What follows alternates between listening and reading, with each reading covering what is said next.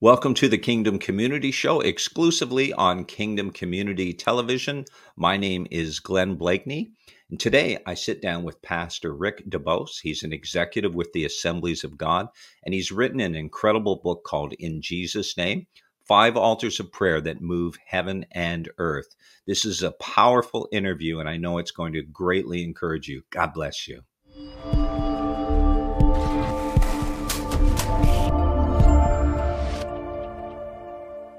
Hey, Pastor Rick, welcome to Kingdom Community Television. So good to have you with us today. Well, it's an honor to be with you, and I appreciate the invitation, Glenn. I've been looking forward to this for a long time. Me too. I'm excited about your book. I love the title, In Jesus' Name. Wow, there's such power in Jesus' name. But then the subtitle, 5 Altars of Prayer That Move Heaven and Earth. Now, I know that you have obviously have studied the scripture. You know the scripture well. You're an executive with the Assemblies of God, been in ministry for a long time. Yeah. So this book was written not only from the revelation of scripture on prayer, but also a personal encounter you had with the throne room of God. Please tell us about that. Yeah, I'd love to. Yeah, it was one of those mornings where I was with my team, the folks that serve on my staff at the church I was pastoring at the time, and we were going to early morning prayer. As I knelt down to pray, I made this comment: Lord, I want to come into your throne room. Now, when I said that, I'm thinking Hebrews, boldly approach the throne of grace. But when I knelt down and made that statement, suddenly God began to let me see the throne room and how it functioned. And every time he would show me a phase or a process or a part of it, he would give me the scripture so that I would immediately know I'm seeing something others have seen before. I wasn't the first to look into that. I wasn't the first to recognize it. It started like this, Glenn. I was kind of in an upper level, what I would call a mezzanine or a balcony level. Picture that with me. I'm standing close to a railing, and as I looked over the railing, I looked down below and I saw what John the Revelator in the book of Revelation called the 24 thrones, or the 24 elders. To my far left was the throne of the Father, was the great throne of God.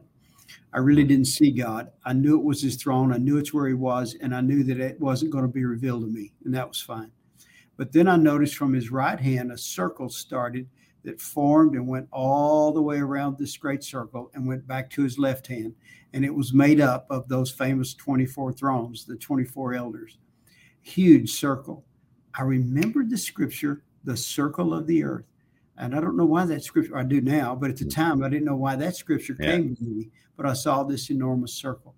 When I looked into the midst of the circle, I saw again what John called the sea of glass.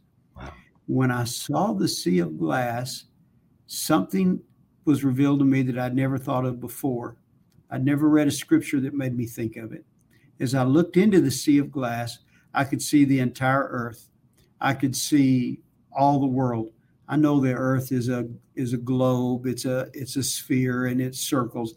But the way that it's revealed in that sea of glass, every island, every nation, every person, every place is there before it. And then the Lord reminded me that the heaven is my throne, but the earth is my footstool.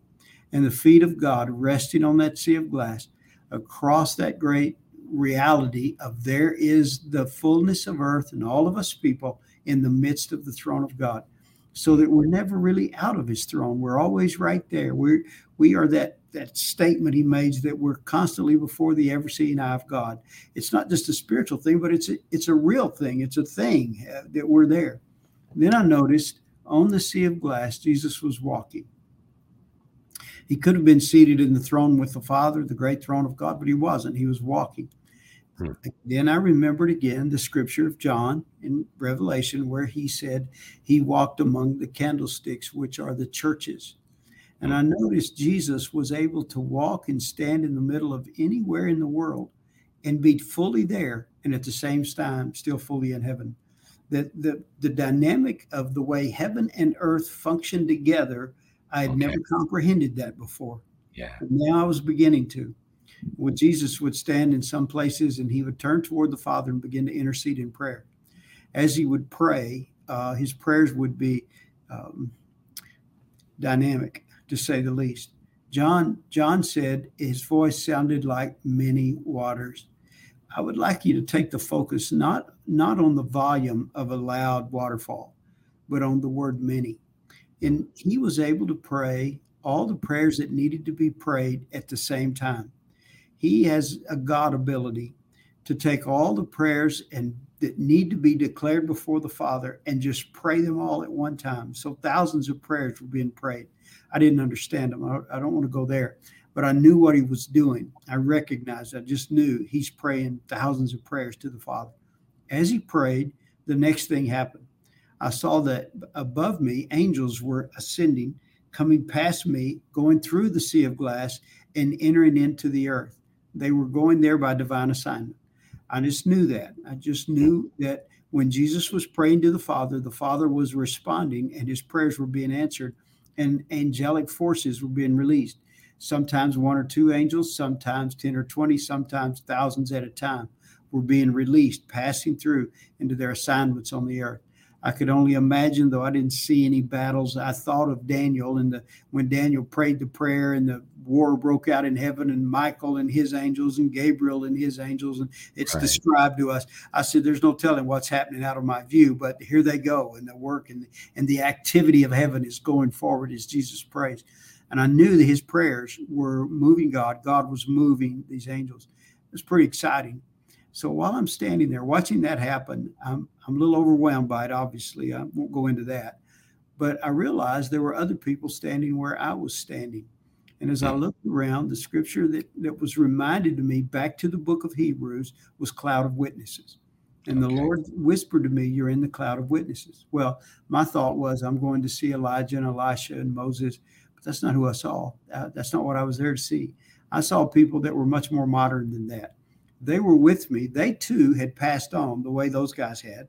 They had been people that had lived for God on the earth, but they were more modern. They were closer to my time.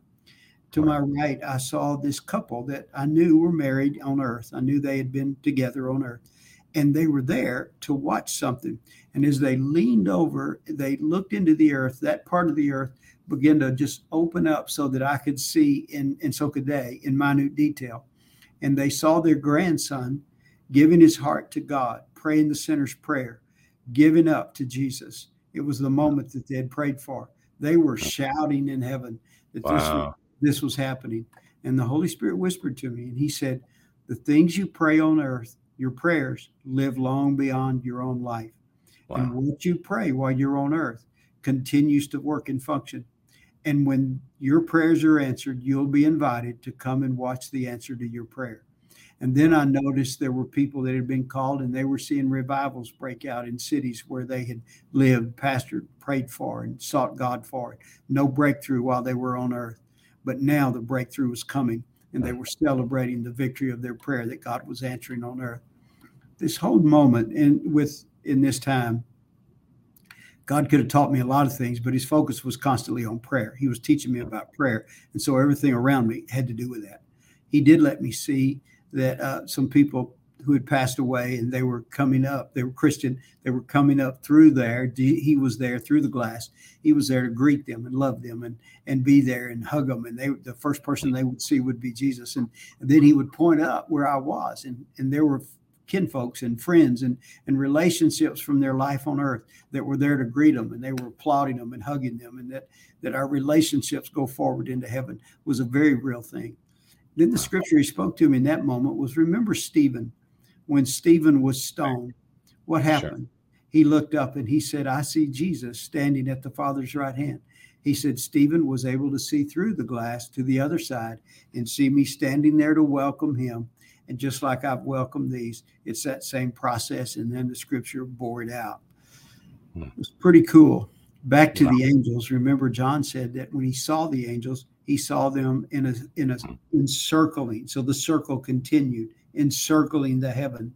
And in that circular process, he said there were 10,000 times 10,000 angels. Whether or not he means that to be an exact number, or whether he was trying to make a statement that there was almost an infinity number of angelic forces. When I looked up, I don't know how he could have counted them. It would have been a miracle that he knew how many there were, as these angels, both in worship and in warfare, as God would assign them and move. And so that heaven started at this circle, beginning from the throne of God and the 24 elders, moved up into the place where I was with the cloud of witness, and on into the fullness of the angels. And it's just this massive, active, exciting, wonderful place. And then it was over. Wow. And then it all happened in a matter of moments. He showed me what he wanted me to see. That there was no more to that. It was just what he wanted me to see. Sure. And then I'm left kneeling at that pew that morning, not sure how to respond. And the Holy Spirit just whispered, and he said, "Well, what did you learn?" I said, "I'm not even sure what I learned, but one of the things I learned is that I don't have to enter into the throne room of God. I just have to recognize I'm in the throne room of God. I'm always there because everything we do is in the midst of the throne." He said, "That's right." Jesus tried to teach you that the kingdom of heaven is at hand. It's not a long way off. It's within reach. You're always there. So that the natural and the supernatural, both kingdoms are important, but they're intertwined. You need to remember, he said, that when I destroy, and later on he tells us he's going to destroy the heaven and the earth, they'll be destroyed by fire. And then he will create a new heaven and a new earth. He said, notice, I destroyed them together and I created new ones together, because the interactivity between the natural and the supernatural is so important that one really can't operate fully to its purpose without the other. Heaven can't accomplish its purpose without earth, and earth cannot accomplish its purpose without heaven. And so there's this dynamic interaction that he made me aware of, and that I realized I live in the midst of the supernatural, though I live it very much in the natural, and that heaven is always at hand. The second thing he asked me, after he had asked me what did I learn, he said, "What else did you learn?" I said, I think I noticed, and Holy Spirit, tell me if I'm right, that when Jesus intensified his prayer, heaven got more active. Something happened, and when Jesus prayed, that more angelic activity, more people came to the banister to look, to watch. Things were happening based on the prayer life of Jesus. He said, "That's right." He said, "Now, what moves Jesus's prayer?" I said, "I don't know." He said, "That's why you're here." He said, Jesus would step into the prayers of others, and when they prayed their prayer of faith in Jesus' name, Jesus prayed and heaven was released. That's the importance, and that's where the title of the book comes from, is that when we begin to pray in the name of Jesus, not flippantly, but in a divine sense of, I am passing my prayers into the fullness of the power of Jesus, there is an energy and life into his own prayer and his own intercession that moves as he takes forward. That's why it's important that he finds someone to fill in the gap, to make up the hedge, to those demands of prayer that are placed on us. We respond in that. We are literally praying into the fullness of Jesus and praying in Jesus and with Jesus. And the authority of Christ now declared our prayers before the Father, and heaven begins to move. He then reminded me of this, Glenn. He said, remember later on in that same book of Revelation, where you're getting so much understanding from, that there was a scroll brought out. It had 7 seals on it, and no one was worthy to open the seals. Sure, Lord, I remember that. He said, remember John wept and wept because there was no one who could open those seals. I said, yes, I remember that. He said, and then finally the elder tells John, don't weep. There's someone, and his name, it's Jesus. And Jesus steps up. It's a dynamic moment in the scripture. And then he opens the first seal. As soon as he opens the seal in heaven, the focus of the story goes to the earth, because what happened in heaven released something new on the earth. And he said, it's always that way. Until it's released in the heavens, it can't be released on earth. That until there's a shift in the heavens, you can do a human shift, an earthly shift, but you can't keep it in that place because it doesn't have the support of heaven. If you want to change earth, change heaven. And when you release something in heaven, something shifts on the earth. If you want to see a change in your nation, in your family, in your own life, you pray a breakthrough into heaven. And when you pray that in Jesus' name and he makes the change, now that which you've worked so hard for is almost effortlessly. The entire atmosphere shifts. What could live can't live. What should live does live. There's a shift brought on by the prayers of the saints through Jesus to the Father in his name that literally causes Jesus to do something he hasn't done. And all of that was a part of that process that literally affected my prayer life, obviously, from that day forward in our church. we went back and began to teach prayer differently and do prayer differently, and our church has experienced quite a move of God. But it was the will of God to do that. But He needed us to pray in line with His will so He could do that. And so prayer is the key to everything. Wow. The bottom line that morning, and then I'll let you ask questions. But the bottom line was very simple. Very simple. Was that he whispered this in my ear, and he said, "I want you to understand this. You're going to do a lot of things. You're going to use your gifts and skills. You're going to use your voice. You're going to preach. You're going to teach. You're going to do a lot of things in your life. But the most important thing you ever do is pray. Yeah. Always. All the other things together don't even hold a close second to the power of your prayer closet. Mm-hmm. Don't let anything replace your prayer closet. It is your most important activity." Wow. Wow. So powerful, so profound, so deep. And just as you had that experience where you didn't know how to respond at that time, that's how I'm feeling right now. One of the things that just came to me, though, as you were sharing this was, the scripture in 2 Corinthians that Paul says, it's something we're very familiar with, and we quote it frequently in terms of all the promises of God finding their yes in Him. This is the English Standard. It says, "That is why it is through Him that we utter our amen to God for His glory."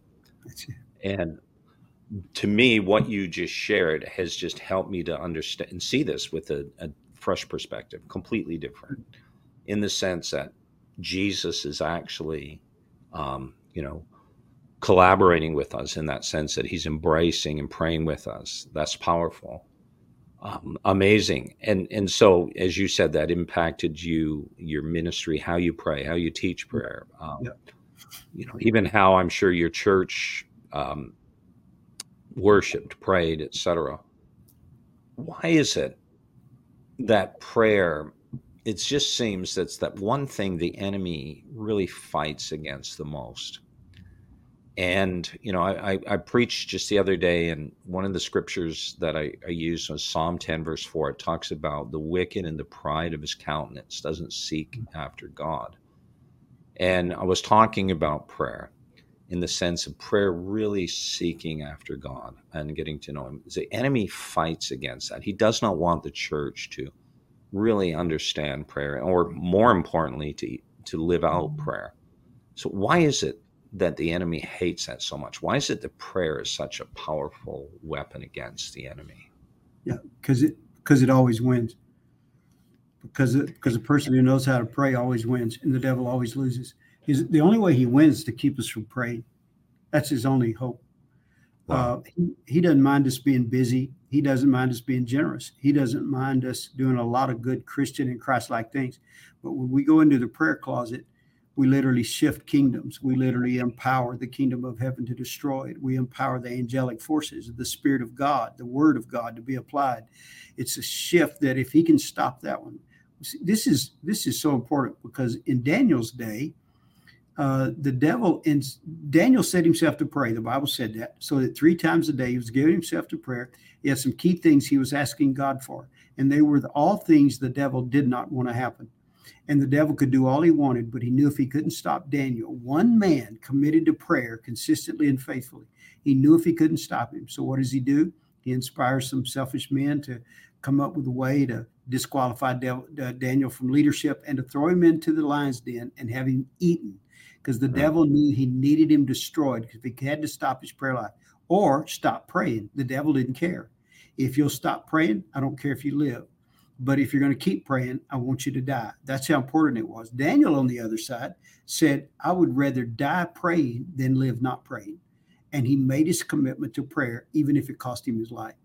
Wow. I can only imagine his Jewish buddies coming to him and saying, here in Babylon, Daniel, you have a good position for us. You're good for the Jewish people. You have influence that we need you to keep. We need you to stay in your spot.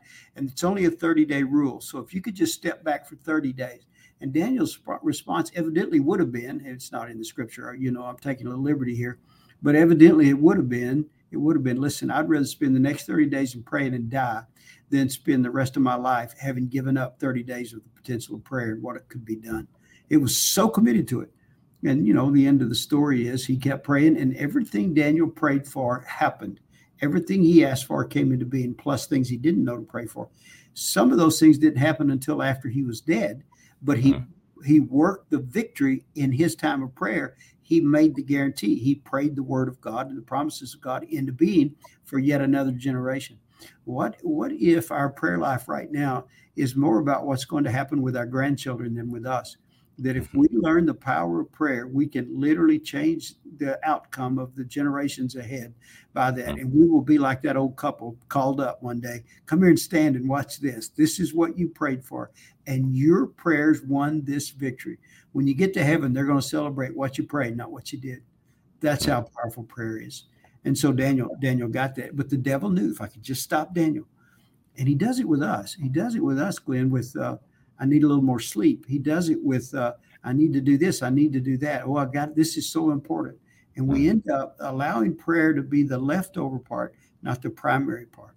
Yeah. And if we can shift that, And I don't think we have to pray forever. I don't think we have to even be good at it. I think we have to just show there's something dynamic about that. Yeah. No, very good.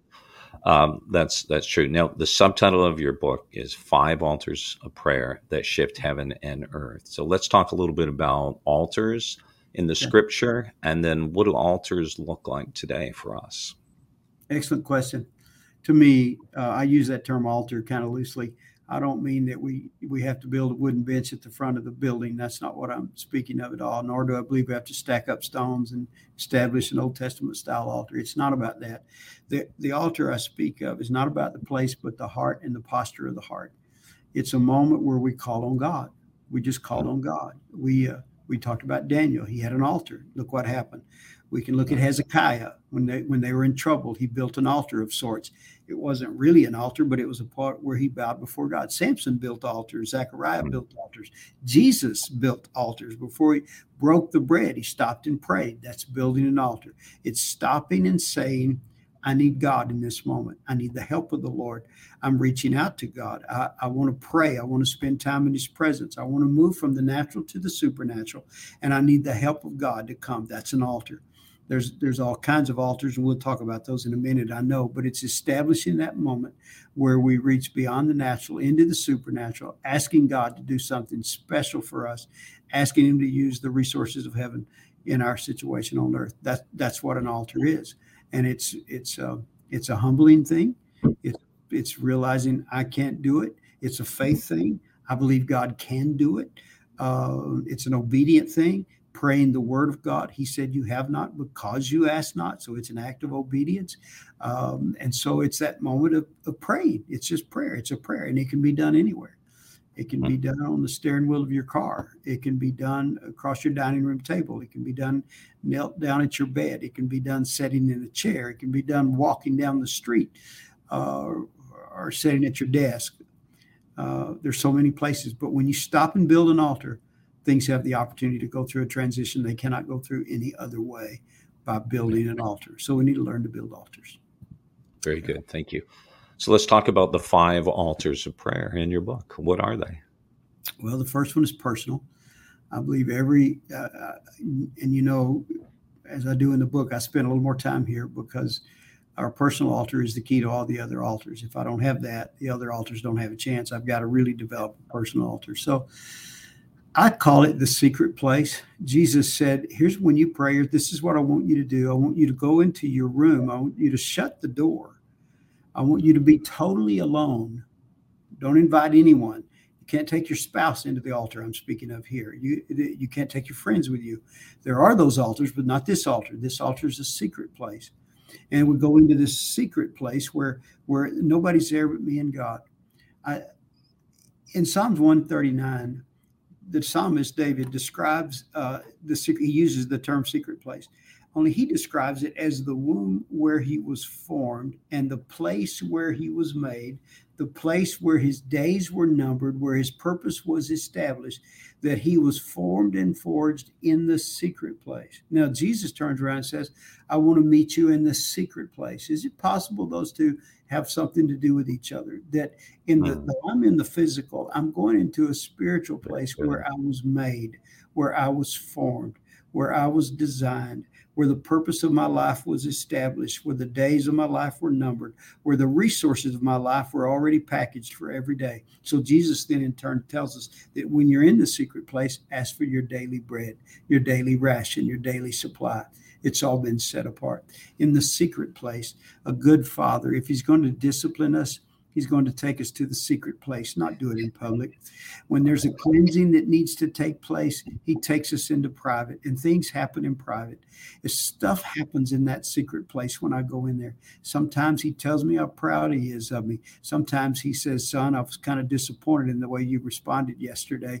That was the old you. I thought we were beyond that. God, you know I'm not beyond that. Yeah, but now you know you're not beyond that. We need to talk about that. Let's work on that. And it's in that secret place that he says, this is my call on your life. This is my purpose. It's dynamic. And everyone needs that secret, private place of prayer. That private place, so many things happen. Here's one of the things I've noticed in my own life. When I've had a real victory in life, maybe my ministry, something went really well, way better than me. It was the anointing, the work of God. It made me look good in front of others. It gave me a little arrogance. I began to think higher of myself than I should. It's like that vessel that is used for very deep ceremonial use in the old temple. They would have to clean that vessel out until the marks of previous use were completely gone. They'd have to take sandpaper to it to get off those old marks before they could use it again, because sometimes our past successes hinder our future use. But God wants to do that in private. I come in private. He deals with me. I come out a lot more humble than I went in. And then on the other side, when I failed, and I come in defeated, and God, I don't even know why you use me. If I were you, I'd throw me out. I'd get somebody else. Then he puts his arm around me and he says, oh, remember this day and remember that. And by the time I leave the secret place, I've got faith and hope again. I think God could use me. There's so much that happens behind closed doors. And if we don't get behind closed doors, it can't happen. God's not going to chase us down normally. There are sins, Glenn. I spent a lot of years as a district superintendent with over 2,000 ministers under my care and 600 churches, and I had to deal with fallen ministers. Sure. One of the things I learned about that was that God would try to get them to meet him in secret and deal with that in secret. And if they would have, the rest of us would have never known it. It could have been dealt with. But there's a point where a good father, if you won't let him deal with you in secret, will finally deal with you in public. And that's when it becomes public. I tell everybody, develop and maintain that secret place. So good. It's a place of authority. Whatever position God has given you in life, your first authority to fulfill that position is your authority in the supernatural spiritual realm. That you can make more difference in prayer with those things God's called you to do. Your children, your grandchildren. If you're a pastor of a church, the church you pastor, the community you've been assigned. If you're in the business world, the business responsibilities God has given you, you have more power when you walk in and close that door behind you. It's the greatest impact you'll ever have, is what you can do in secret. There's nothing compared to that. That's your first and highest priority altar, is your secret altar. And it's also the one you have to fight the hardest to get and keep, because the devil is more afraid of that altar than any other altar you have.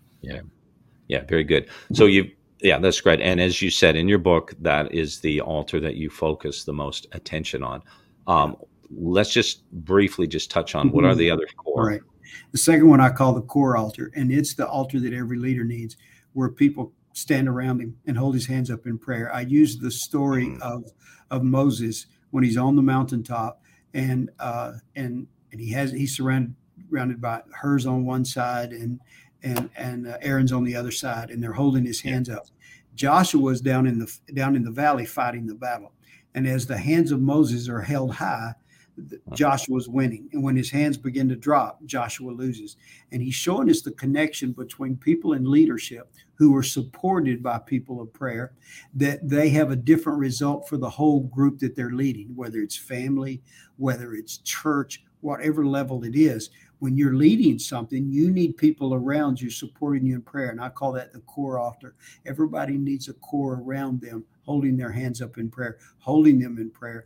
I have a group right here, meeting the office I'm setting in every Tuesday morning, 7:00. They come in, we pray together. I pray over them, and then they hold me up in prayer and they pray over me. And as long as they're praying and keeping my hands up, we're seeing a different result in the ministry I lead than when they're not. It's one of the quickest ways to make a shift is to build a core altar of people that pray with you regularly and you pray with them. So you need a core prayer team. The next one is community altar. Again and again through scripture, we see the community altars. Acts, there's a number of them. The first one is the upper room where the Holy Spirit was poured out. That was on a community altar. We see other community altars. We see at Mary's house a great community altar that was prayed, and they were praying for Peter while he was in prison or in jail, and then God got him out and woke him up, brought him out into the street, and he went to Mary's house and found them in a prayer meeting, a community prayer meeting. There's dynamic in community prayer meetings. If there's a loss in churches across the world, so many. Right. Is one of the things they've given up is the power of that community prayer. Something happens when we join together in a community and agree and pray that moves heaven in a different way. Yeah. It moves us dynamically. We have to have that altar. The next altar, I'm watching your clock there too. I see we need to move on. Yeah, you're good. I'm good. But that next altar is the miracle altar. If you've studied the book of Acts, just that book, you'll notice that the miracles produced the platforms to preach from. It wasn't the platforms that produced the miracles. It was the miracles that produced the platforms. The miracles came out of the altars of those who had prayed for them. After the miracle took place, now people are ready to listen and hear and believe. Then the message is preached, the gospel is received. And then they would go to another miracle altar and another miracle altar and another miracle altar. Paul was so impressed with this process and operated in that process that he said, when I came to you, I didn't come with enticing words. It wasn't with my preaching, but I came to you in the demonstration and the power of the Holy Spirit. That demonstration and power is miracles. That's the miracle activity of God. There must be miracles in the church. The church advances at the rate of its miracles. You add miracles, you'll add church growth. You decrease miracles, you can have a crowd growth, but you may not have church growth. Something shifts when we move into the miraculous. How do we build an altar for the miracles? Well, I would deal with it in the book in more detail than I would today. But first of all, you have to give God the opportunity to do the miracles. So praying for miracles, they did that in community. The community prayed, God, stretch forth your hand to heal the sick and to work many mighty miracles. They asked for it. They asked for it in community, and then they made room for it in practice. I think number one, we need the faith to lay hands on people according to the scripture. The scripture says, lay hands on them, in the book of James, lay hands on them, anointing them with oil.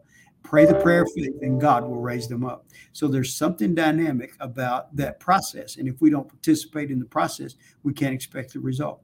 And the process matters because it speaks of that one in authority, and you're in the authority. You're coming in the name of Christ.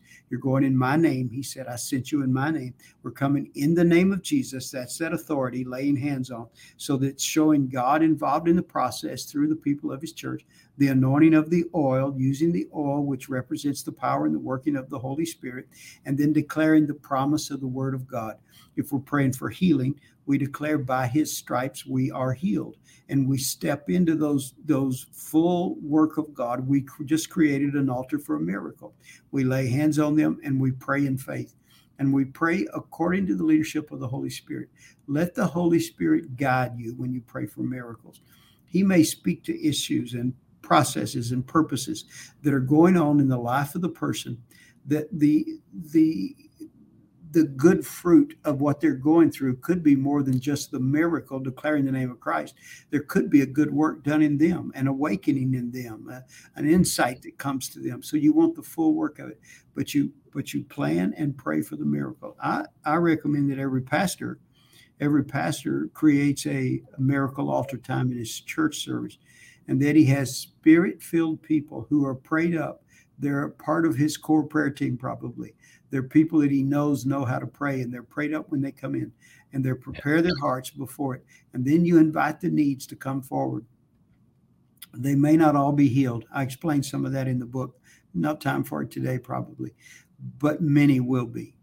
And it will move toward a platform for others to hear the gospel. And we'll begin to see the activity of God. Expect the miraculous. Expect the miraculous and build an altar of miracles. The last one, and we're covering a lot of ground in a hurry here, Glenn. No, this is good. No problem. Take your time. The last one is the altar of salvation. Every altar should lead to somebody's salvation. My life should be my private altar. When I'm praying alone, I pray for the salvation. I pray around the world. I pray for lost people in my community. I pray for lost by name. I'm praying for salvation. It's a part of my prayer time. I pray for people I love and I know by name, and then I pray for people I don't, for the salvation. We're praying for souls. The church prays for souls. Miracles are to build a platform so that others can be saved. When our hands are up, what's the miracle? What's the victory of the church? Souls being saved, lives being changed. That's the victory. And so we're praying. We're always praying for that. And if we do all of that prayer for someone to come to Christ, and then there's not a place or an opportunity for them to respond, shame on us. Yeah. So all that prayer leads to an altar that we build for them. Now, their next altar, they're going to build themselves. But we're going to build an altar of opportunity for the lost to come to Christ. In a church service, we call it an altar call, the moment to respond. But it's also me and my friend at work that I've been praying for and given the opportunity. I build that altar. Would you like to receive Christ today? Are you ready today? Where are you at in your understanding of God? I build it in my car. I build it wherever they are. We're constantly moving toward the altar of salvation. And we all had our altar of salvation if we're already a believer. And then we want to build that altars for others. So all altars lead to the altar of salvation. Wow. Amazing. Very good. And you know what? I just want to comment on that for those who are watching the interview or listening on the podcast. Myself and my wife, we are now part of a team here in Australia, in Melbourne, called Newman Church. We have a full-time prayer pastor. We every service, every time we get together, we give an altar call, because the very thing you said, it's all has to come back to salvation, and all of the miracles, the supernatural, the signs and wonders. We believe in it all, and we are intentional to see the Holy Spirit move that way, lay hands on the sick, etc.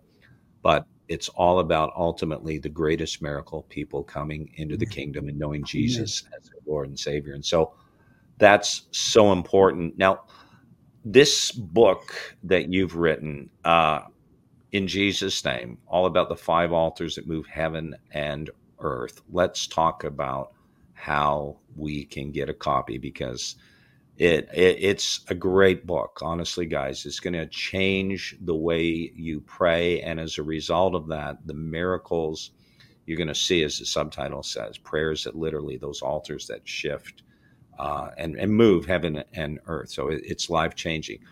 Pastor Rick, how do people get a hold of your book?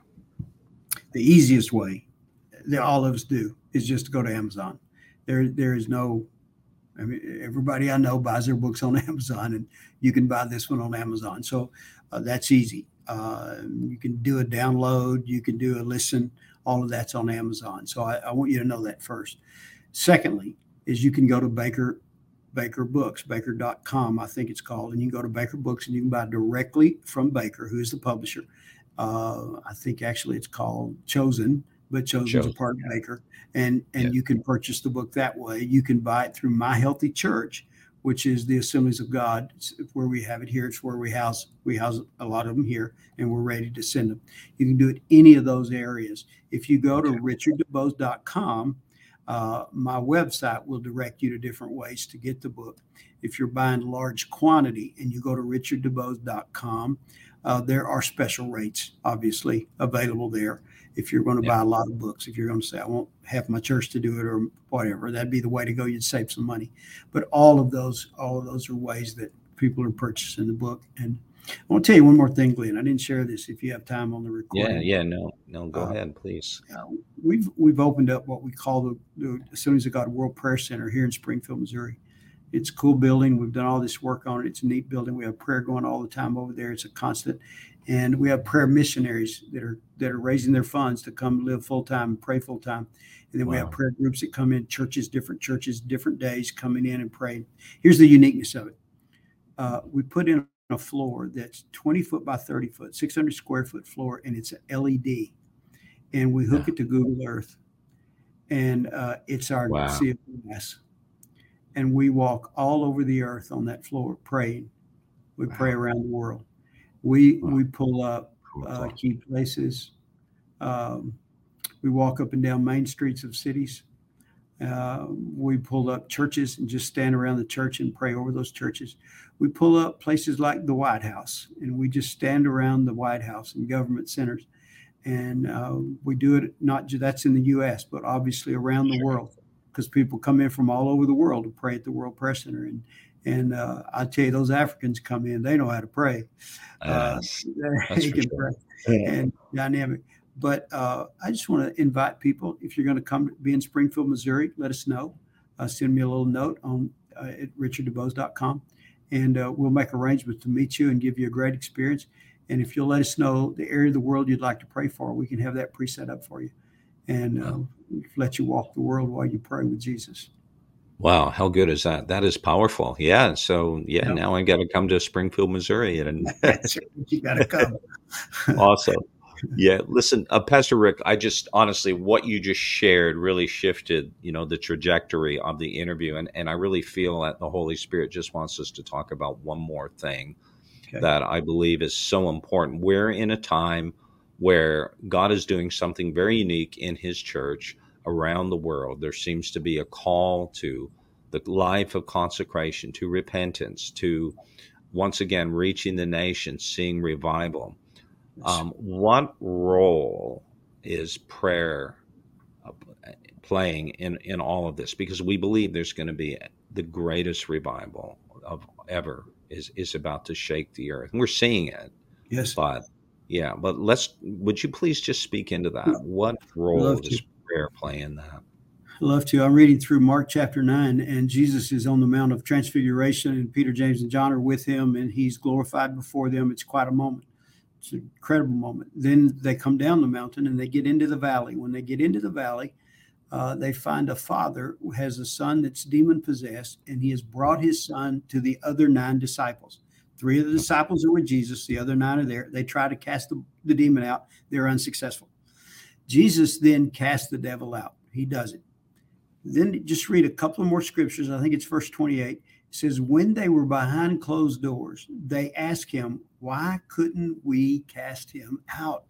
Legitimate question, because earlier he had already given them authority over devils, and they had already been casting devils out. And then this one, why couldn't we cast this one out? What happened here?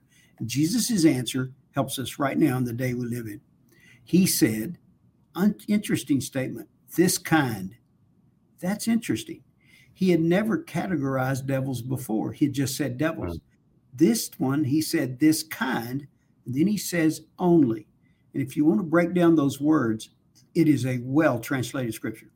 Only. There's only one way this kind is moved. And then he says by prayer. NIV says prayer. King James Version says prayer and fasting. The real word that's interpreted prayer in NIV, prayer and fasting in King James Version, is a word that means a participated in place of prayer. It means that a place has been established, a time on your calendar has been established, a time in your day has been established, and you have kept your appointment. You have been in that place. You are coming out of a place of prayer. If you're not coming out of a place of prayer, living in a place of prayer, then this kind of devil, you will not be able to move. Wow.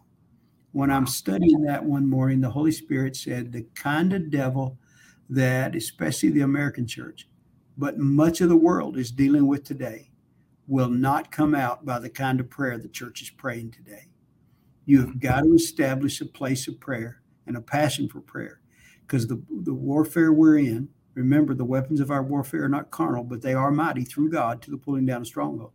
Our weapons are spiritual weapons, and we use those weapons at an altar of prayer. And the only way we're going to win the battles we're facing, the only way we're going to win this battle where our poor young people are being so twisted in their thinking about even their own whether I'm a boy or a girl, they're questioning things how did we get here? This Yeah, kind of right. people can only be defeated by a new kind and a new level of prayer. That's how important prayer is to the day in which we live. Yeah. Yeah. So good. Wow. So powerful. Thank you for sharing that. Yeah. Very interesting because what is happening over here in Melbourne, Australia at Numa, we are literally saying the same thing. I'm just going, wow, this is so powerful. In fact, I just preached a message on that passage of scripture and the whole, what you just shared almost verbatim. That's And good. that's a revelation the Lord gave me. So powerful. And yeah, it's so good, guys. We're living in an incredible time. I think, Pastor Rick, one of the things I just wanted to add, and do feel free to comment on this, is the role of prayer, but also coupled with repentance and brokenness.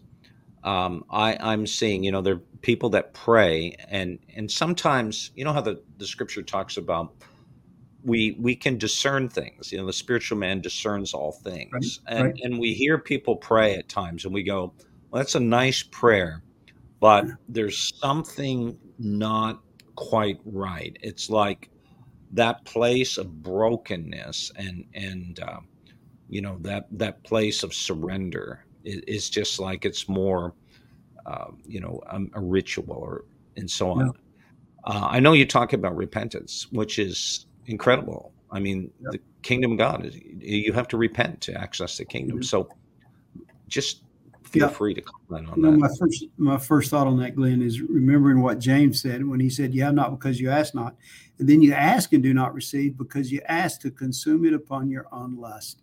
You have Mm, not been crucified. You have not submitted. You have not turned away from your own will and your own purpose. You're still wanting to use God for you, not pray the will of God into being. Your kingdom come, your will be done as a part of that prayer. And if it's really my kingdom come, my will be done, God, you help me do it." And it's that moment in prayer that hasn't come out of repentance. And the great prayer of Nehemiah, where he repented of his own sin and the sin of his people, and he wept over the mm, city, and he wept or he was broken for that. There's a thing that happens in a broken place of prayer that is so spiritually dynamic that all heaven stops and says, change that and that and that, and seals begin to open and the earth begins to shift when it comes out of a prayer of faith prayed out of a heart that is focused on the will of God, not the will of man, on God's purpose, not my purpose. And that's that repentance, repenting of myself, turning away from my own will. You're so right. You're so right. Well yeah. said. Well, so good. Thank you. Well, thank you everyone for tuning in to this edition of Kingdom Community Show. Glenn Bleakney is my name. My guest has been Pastor Rick Dubose. If you're listening on the podcast, we want to just let you know how to spell his name. So you can go to the website, pick up a copy of the book. It's Richard, Richard, Dubose, Dubose.com. And just access the website, guys, to get a hold of this book. It's a life-changing book, and we highly recommend that you get a copy and share it around. We need to get back to prayer more than ever, and that prayer that comes out of consecration and brokenness. So, and faith, obviously. Yeah. Seeing the restoration of the power of the Holy Spirit on the earth. Thank you so much, Pastor Rick, for your time. Thank you, Glenn. It's been fun. Enjoyed being with you a whole lot. A whole lot. Me too. I really did. Bless you. God bless you.